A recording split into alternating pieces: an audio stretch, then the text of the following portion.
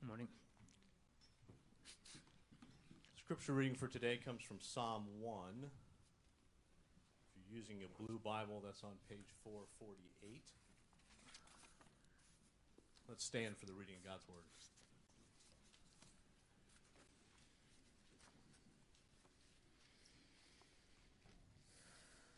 Psalm 1.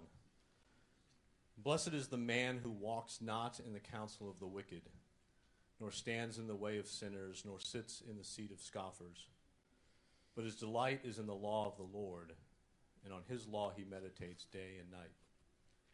He is like a tree planted by streams of water that yields its fruit in its season, and its leaf does not wither. In all he does, he prospers. The wicked are not so, but are like chaff that the wind drives away. Therefore the wicked will not stand in the judgment, nor sinners in the congregation of the righteous. For the Lord knows the way of the righteous, but the way of the wicked will perish. You may be seated. Take a few moments to meditate on God's Word.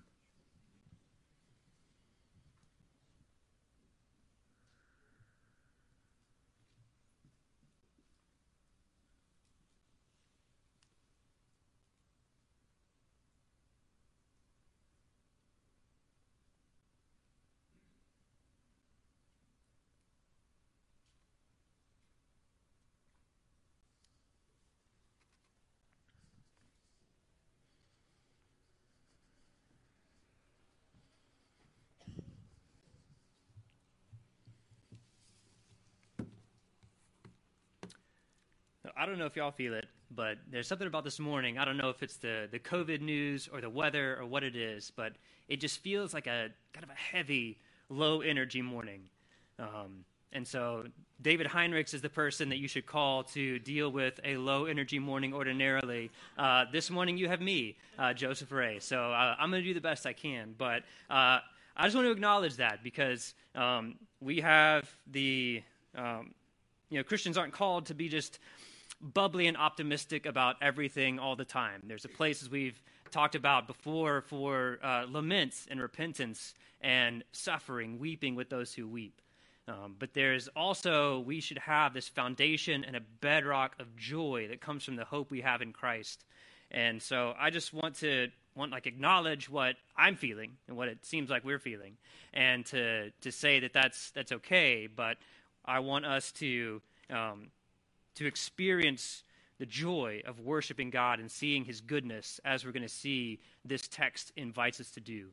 So let me pray for us, and we'll begin.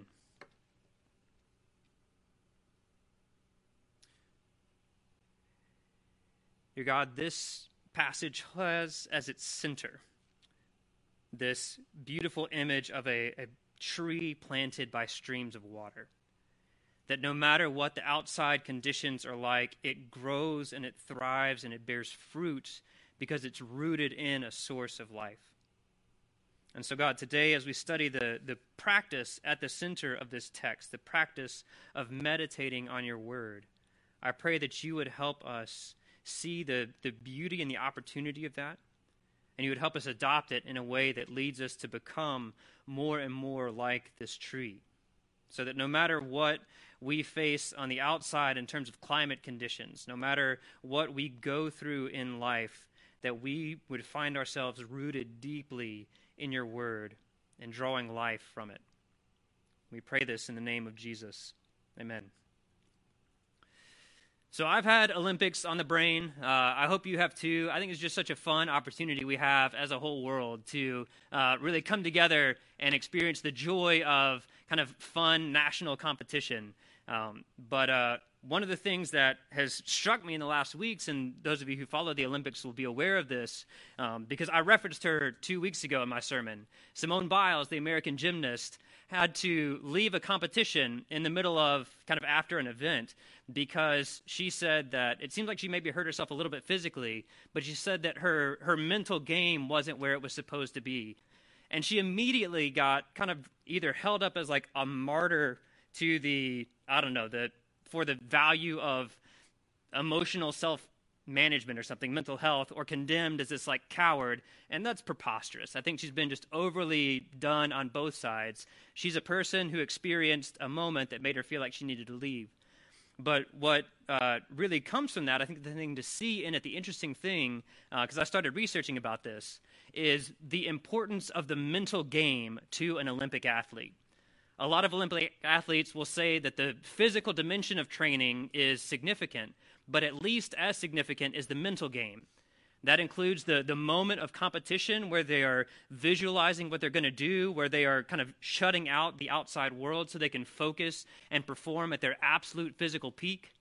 And it also governs how they live their lives, that an Olympic athlete, especially when they're in training mode, they don't sleep like the rest of the world. They don't spend their hours like the rest of the world. They don't eat or even have fun like the rest of the world, because they have this event in their mind that is so significant that they are dwelling on it and letting it govern how they spend their time, even how they eat. It shapes their meals. And so there's a mental game that is part of the success of these highest, most elite athletes that leads to the glory of Olympic gold. In the same way, for us as Christians, and what we're going to look at today, there is a mental game of the life of faith, to where we have an object that we fix our minds on and we focus ourselves on, and that what happens in our mind governs the rest of our lives. That if we set our focus where it's supposed to be, in the way that it's supposed to be, we will find ourselves eating, sleeping, living, talking differently, because we have a mental game that's preparing us for not just fading Olympic glory, but the eternal glory of the new creation. And so we're going to look at an aspect of the mental game of Christianity today. And at the center of that mental game is the practice of meditating on Scripture. And that's the central theme of this psalm. So meditating on Scripture is the key to that life-giving image of being a tree planted by streams of water. And this psalm, this poem, was chosen as the opening poem of the book of Psalms. So it's meant to set the tone for the rest, the other 149 poems in this Bible. They go back upstream to this practice of meditating on God's Word. In our day, the word meditation conjures up either like an Eastern religious exercise of emptying the mind, or maybe something like a mindfulness exercise, which are not what are, it's not what Jewish and Christian meditation are. So if you're envisioning, when you hear meditation, like yoga mats and essential oils, there's nothing wrong with yoga mats and essential oils, but that's not what's in view here. It's very different. On the back end of the sermon, we're going to take a deeper look at what meditation is, but we can summarize it like this. Meditation is thinking deeply to understand the Bible, worship the God of the Bible, and be changed by the Bible. I'll say it again. Meditation is thinking deeply about Scripture to understand it, to worship the God of it, and to be changed by it. And so that's the definition that we're going to be working out of. As we do those things, we will find ourselves growing into the vision and the promise of this psalm. And so we have two big questions today. The first question is, why is meditation valuable? And the second question is, how do we meditate? What does it mean exactly? So to the first question, why is meditating on Scripture valuable? And to summarize this psalm, meditation is valuable because it helps us live faithfully, fully, and forever. Meditation helps us live faithfully, fully, and forever. So first, meditation helps us live faithfully with God. Look at verses 1 and 2. Blessed is the man who walks not in the counsel of the wicked, nor stands in the way of sinners, nor sits in the seat of scoffers. But his delight is in the law of the Lord, and on his law he meditates day and night. So here meditation is directly contrasted. It's set in opposition to a life of unfaithfulness to God. Hebrew poetry will often repeat or kind of riff on a concept to make a point. And so here, the wicked, sinners, and scoffers are three ways of saying people who live apart from God's word. So to walk in the counsel of the wicked is to act according to the quote-unquote wisdom of wickedness. To stand in the way of sinners doesn't mean like to block the path of a sinner. It means to be found on the same direction that someone apart from God's word is heading. And to sit in the seat of scoffers is like to make yourself comfortable in a life that's founded apart from God's word. The psalm uses these three actions to show that the person who meditates on Scripture has a comprehensive or an integrated righteousness. It's not just that they have their Sunday game down pat, but on their Monday morning with the kids, or their Wednesday afternoon at a stressful time at work, or their Friday evening with their friends, or their Saturday night alone by themselves, no matter where you slice their life, it's so saturated with Scripture that you can kind of cut a slice and you'll smell it. You'll smell the ingredient. It's in there. The language in verse 1 actually refers back to a very important passage in what would have been the Psalmist Bible, which was at least the first 5 books of our Bible, and maybe by this point, depending on when it was written, the first 6 or 7. Listen as I read this passage from Deuteronomy chapter 6. It reads, "Hear, O Israel, the Lord our God, the Lord is one. You shall love the Lord your God with all your heart, and with all your soul, and with all your might. And these words that I command you today shall be on your heart. You shall teach them diligently to your children, and shall talk of them when you sit in your house, and when you walk by the way, and when you lie down, and when you rise." So you can hear the parallels as I read it. These words, God's words, that I speak to you today, he says they're going to be on your heart. You shall talk of them when you sit, when you walk, when you stand, when you lie down, when you rise. They're meant to saturate every dimension, every aspect of God's people's lives. And so that's what it means to meditate on Scripture, is to get it all the way through us so that we become faithful to God no matter where we are, when we are, in what circumstances we are. Toward the end of our preaching series on King David, it was this spring, Pastor Paul talked about how David had so much of life right. There were so many things that he was doing like he should. But he left a gap in his defenses, a gap in his righteousness with lust. And that sin wreaked havoc not just on his life, but on the lives of friends and family around him, and even on his entire kingdom. In the last few years, we've seen a whole slew of pastors and Christian leaders. This has happened with plenty of non-Christians too, but we should be concerned about our own house before we point fingers at others. Christian leaders who did many things right, and who led churches and ministries that bore real fruit, not fake fruit, real fruit. Now, all Christian leaders are imperfect, just like all people are. We sin, we have to repent and turn from it. But we've seen this big chunk of leaders who had some major area of their life that was a gap in their defenses. One way, they weren't walking, standing, or sitting under the authority that they should. And it could have been, we had sexual sin, arrogance, hunger for power or money. And that sin is blown up in a way that hurt their lives, their churches, even the public witness of Christianity. One of the guys I'm aware of has even committed suicide as a result of the things that came from it. Those things came not from a normal pattern of failing and stumbling and repenting and turning it around. Those came from a pattern of not meditating Scripture into every aspect of their lives. They let something, whether it was lust or desire for power and control or greed for money, seep into their lives, and it didn't just stay in one pocket, it poisoned the whole thing. That's what sin does. So meditation on God's word helps us avoid that and live faithfully to God. Second, meditating on the word helps us live fully with God. It's not just faithfully, but fully. Look at verses 3 and 4. He is like a tree planted by streams of water that yields its fruit in season, and its leaf does not wither. In all that he does, he prospers. The wicked are not so, but are like chaff that the wind drives away. Meditating on Scripture makes us like a tree planted by streams of water. The Middle East, where this writer lived, had a lot of desert climate. It can be very dry there with not a lot of rainfall. And so there are references all over Scripture to grass that pops up after a rain and then is baked away within hours by the sun. Or of being in a dry and thirsty land. Water scarcity was a very real problem and a very real reality for these people.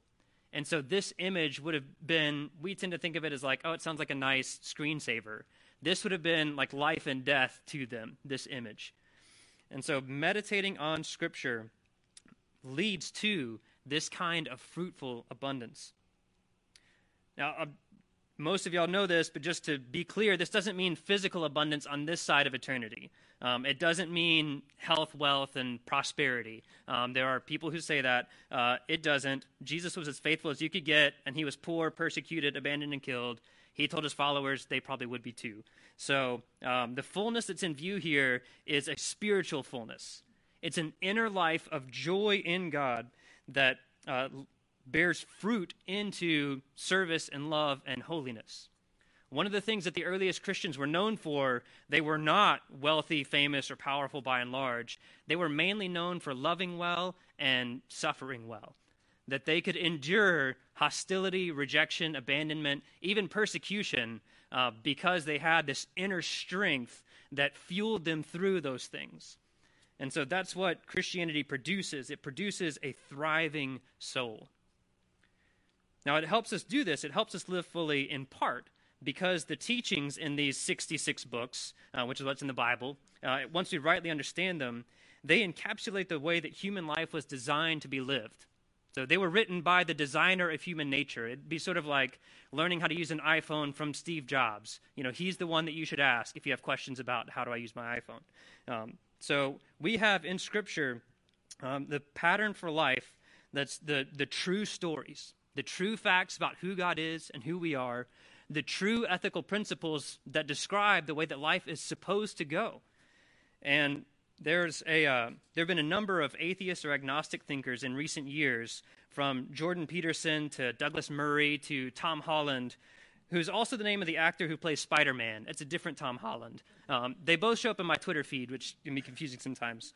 But they've published books and pieces about how Christianity provides both a set of individual ethics and even society-wide principles that most of us agree are a better way to live, and that aren't immediately obvious if you look around human culture, and certainly not if you hold kind of just an only evolutionary view of how we came to be here.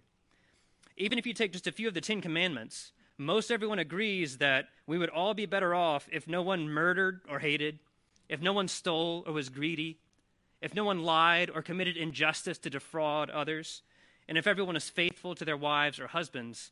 That's just a better way to live. And so that's part of what makes this a fuller life. But meditation also leads to living fully because the Bible actually leads us to God himself. It doesn't primarily or just show us a way to live that's human-centered. It directs us to the author of the work. The 66 books here are different from other books, even other good Christian books, which we can learn from, because they weren't just authored by people. They were simultaneously authored by God himself. The Apostle Paul writes, "All Scripture is breathed out by God." So that means that these words in this book were breathed out by the living God, who wasn't just alive and active then, but who is alive and active right now. And then the writer of the book of Hebrews says that the Word of God is living and active, that it pierces to the division of soul and spirit and discerns the thoughts and intentions of the heart. The Word is living because it was breathed by the living God. And when we come into contact with these words, we aren't just coming into contact with, a great book with great principles and great stories. We come into contact with the living and breathing and speaking author of the book. And that's the creator of the universe and the one who made us to be filled in him. And so that's why meditation leads to living fully. And then third, meditating on Scripture is part of living forever with God. I'm not going to spend a lot of time on this because, weirdly enough, both David and I in the last few weeks have talked a lot about this. And so we've covered the ground in the last few sermons. But here, verses 5 and 6. They read, "Therefore the wicked will not stand in the judgment, nor sinners in the congregation of the righteous. For the Lord knows the way of the righteous, but the way of the wicked will perish." The end of sin, the end of those who don't meditate God's word throughout every aspect of their lives, the end of that is separation from God for eternity. That's what it means to say the way of the wicked will perish. And the phrase, "the Lord knows the way of the righteous," means not just that God is aware of what the righteous are doing and that he's conscious of it. It means that God is close to them in all his glory and his power, that he preserves them, again, not by making them successful or wealthy on this side of things, but by raising them to eternal life in the new creation. That hope comes from God's grace, and we live into that hope by meditating on the Word. So that's the why. How do we meditate on Scripture? It's a million-dollar question. I said earlier that meditation is thinking deeply to understand the Bible, worship the God of the Bible, and be changed by the Bible. There's a key to this in the image of the rooted plant here in verse 3. If you look at the soil under a little baby plant, like a brand new little sapling, then what you'll see under the surface is one tiny little root, just a little hair kind of sticking down. But if you look under the soil of a giant tree, what you find is this whole network of roots, thousands, if not more, of filaments and strands and even like ropes kind of running all through the soil. So that the way that little sapling became a giant tree was because it pushed more of itself into that same patch of soil. And as it did that, it drew more nutrients that let it grow bigger and bigger. So plants don't grow by taking a little nourishment from the soil, then, like uprooting themselves like Ents in Lord of the Rings to go walk to a new patch and get like a new round of stuff. Even Venus flytraps, so Wilmington's botanical claim to fame, they don't go hunting for flies. They grow more and more of the creepy little leaf mouth things. And having more of those things makes it possible for them to catch more flies, get more nutrition, and grow bigger and bear fruit. In the same way, meditation is pushing more of ourselves into Scripture so that as we spend more time with it, as I let more of my imagination, my mental game, and then the rest of my life flowing out of that be connected to it and saturated with it, then we grow in the ways that we've discussed already. More understanding of Scripture, more worship of God from Scripture, more openness to be changed by Scripture leads to more growth.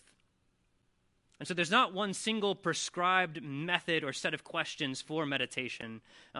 It's a little bit like that old Reese's commercial, there's no wrong way to eat a Reese's. There are wrong ways to meditate on Scripture, but there are a lot of right ones. And what they have in common is these three factors, that they are ways to think deeply, to understand the Scriptures, to worship God through them, and to be changed by them. And so to do this and to look at this more fully, we're actually going to put a little text up on the screen behind me, and we are going to use that to meditate this morning. The text is, once it comes up, Exodus chapter 20, verses 2 and 3. There it is. I am the Lord your God, who brought you out of the land of Egypt, out of the house of slavery. You shall have no other gods before me. Now, if in the morning I do a shallow read of this text, and I try to pray without putting too much roots into it, I might come away with a prayer that sounds something like this. God, I'm glad that you were strong enough to rescue Israel from slavery. That was good. Thank you that I'm not in slavery. It's also good. Please help me not worship Zeus or Thor, I guess. Amen. So I didn't just say anything. I didn't say anything wrong in that prayer. There's nothing technically wrong there. It was all factually accurate, but you can hear the shallowness of it, that it's not doing much for me. It's not connecting much into my life. So that's the product of a shallow read. And so meditation is thinking deeply so that I come away with much more from a text. So let's see what that looks like. First, we said that meditation means understanding the Scriptures. It means using our minds to see what a text means. So this involves what we traditionally call Bible study, which is not necessarily equal to meditation, but there's significant overlap. If you do Bible studies or in part of a group Bible study, you can meditate by yourself or you can meditate with other people by talking about it together. Now, I don't always use this when I spend time in the Word, but I have an ESV study Bible that has a good medium level of notes. It's not an overwhelming amount of commentary about Greek and Hebrew verbs. It just gives me some basic explanatory material to make sure I'm not lost when I'm reading a text. So a good study Bible can help foster some deeper understanding if I'm not sure what's going on. I don't get paid by the ESV people. I'm still waiting for their endorsement to come in, so hopefully soon. So if I apply myself to understand Scripture, this text here, a little bit more, I'll see that God is saying this just days after dividing a sea and leading the Israelites through it on dry ground.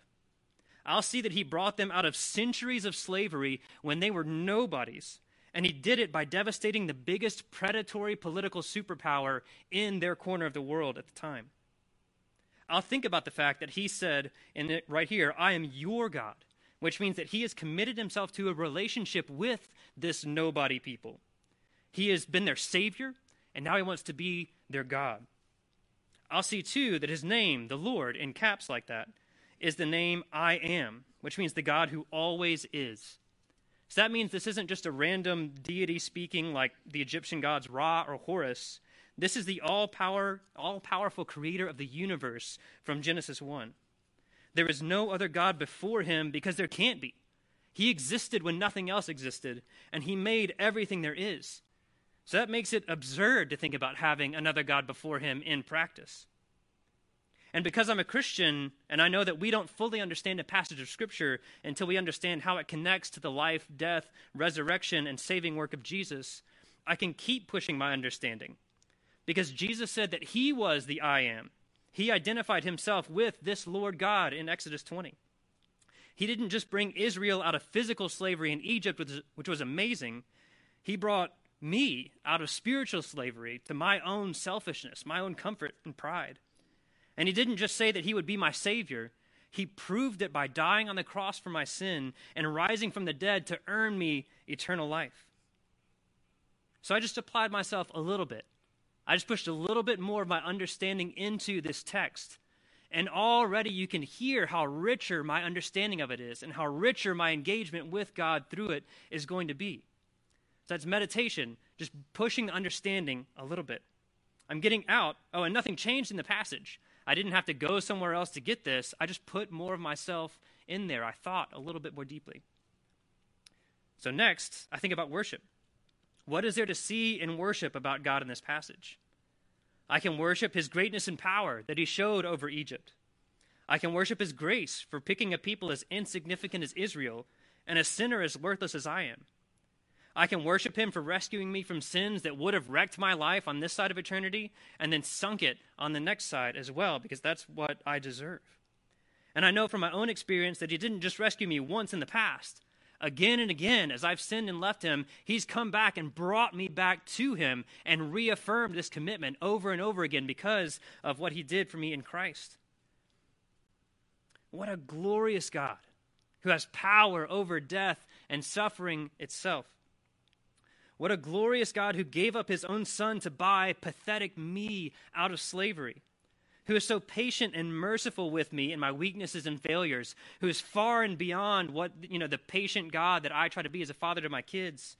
He is so much more than that. And the more I see of that beauty, the more I worship that gracious and merciful and powerful God, then how could I ever think of putting another God before him? Once again, nothing changed about the passage. I haven't gone anywhere else, but I've thought more deeply, and I'm having a richer experience through it. I'm growing more through it. And then finally, I think deeply in the hope of being changed by the text. Sure, I don't worship Zeus. I don't have a literal golden statue problem, thankfully. But an awful lot of my time and energy gets taken up with seeking comfort and success for myself, of kind of meditating on and dwelling on ways that I can kind of break away from my responsibilities and either just find something that makes me feel, like at ease and peaceful, or that I can, kind of scheme and plan my way into getting more approval from other people and more status or significance for myself. And so I can see, if I think about it, if I'm honest, those things often get more of my attention than God does. And they tempt me to sin by neglecting to love others or to serve in uncomfortable ways. So they're not golden statues, but they function as gods in my life, as things that I put before this Lord and God of the universe. So I'm going to ask God, please show me areas of my life where I'm tempted to hope in comfort or success instead of in you, where those hold a higher place in my heart than you do. Show me how fragile and worthless those gods are. how all comforts in life are fragile and fading, and they're all going to be gone when I die, if not before. And how even successful people have empty and unhappy lives often. Help me repent of ways I sin by pursuing those things, when they make me impatient with my kids or unloving toward others. And because I've been thinking deeply about it, I'm more likely to take that with me through my day and to be aware of those things as they confront me than I might be otherwise.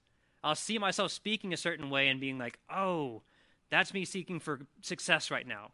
Or acting a certain way and it's, oh, I'm really wanting comfort too much. And so there, my life is going to be changed as a product of my meditating on that passage.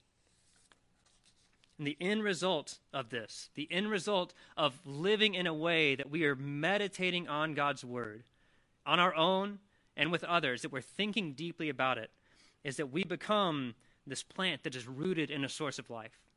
That more and more of my life is grounded in the only one who really gives and ensures, full life now and eternal life in the future.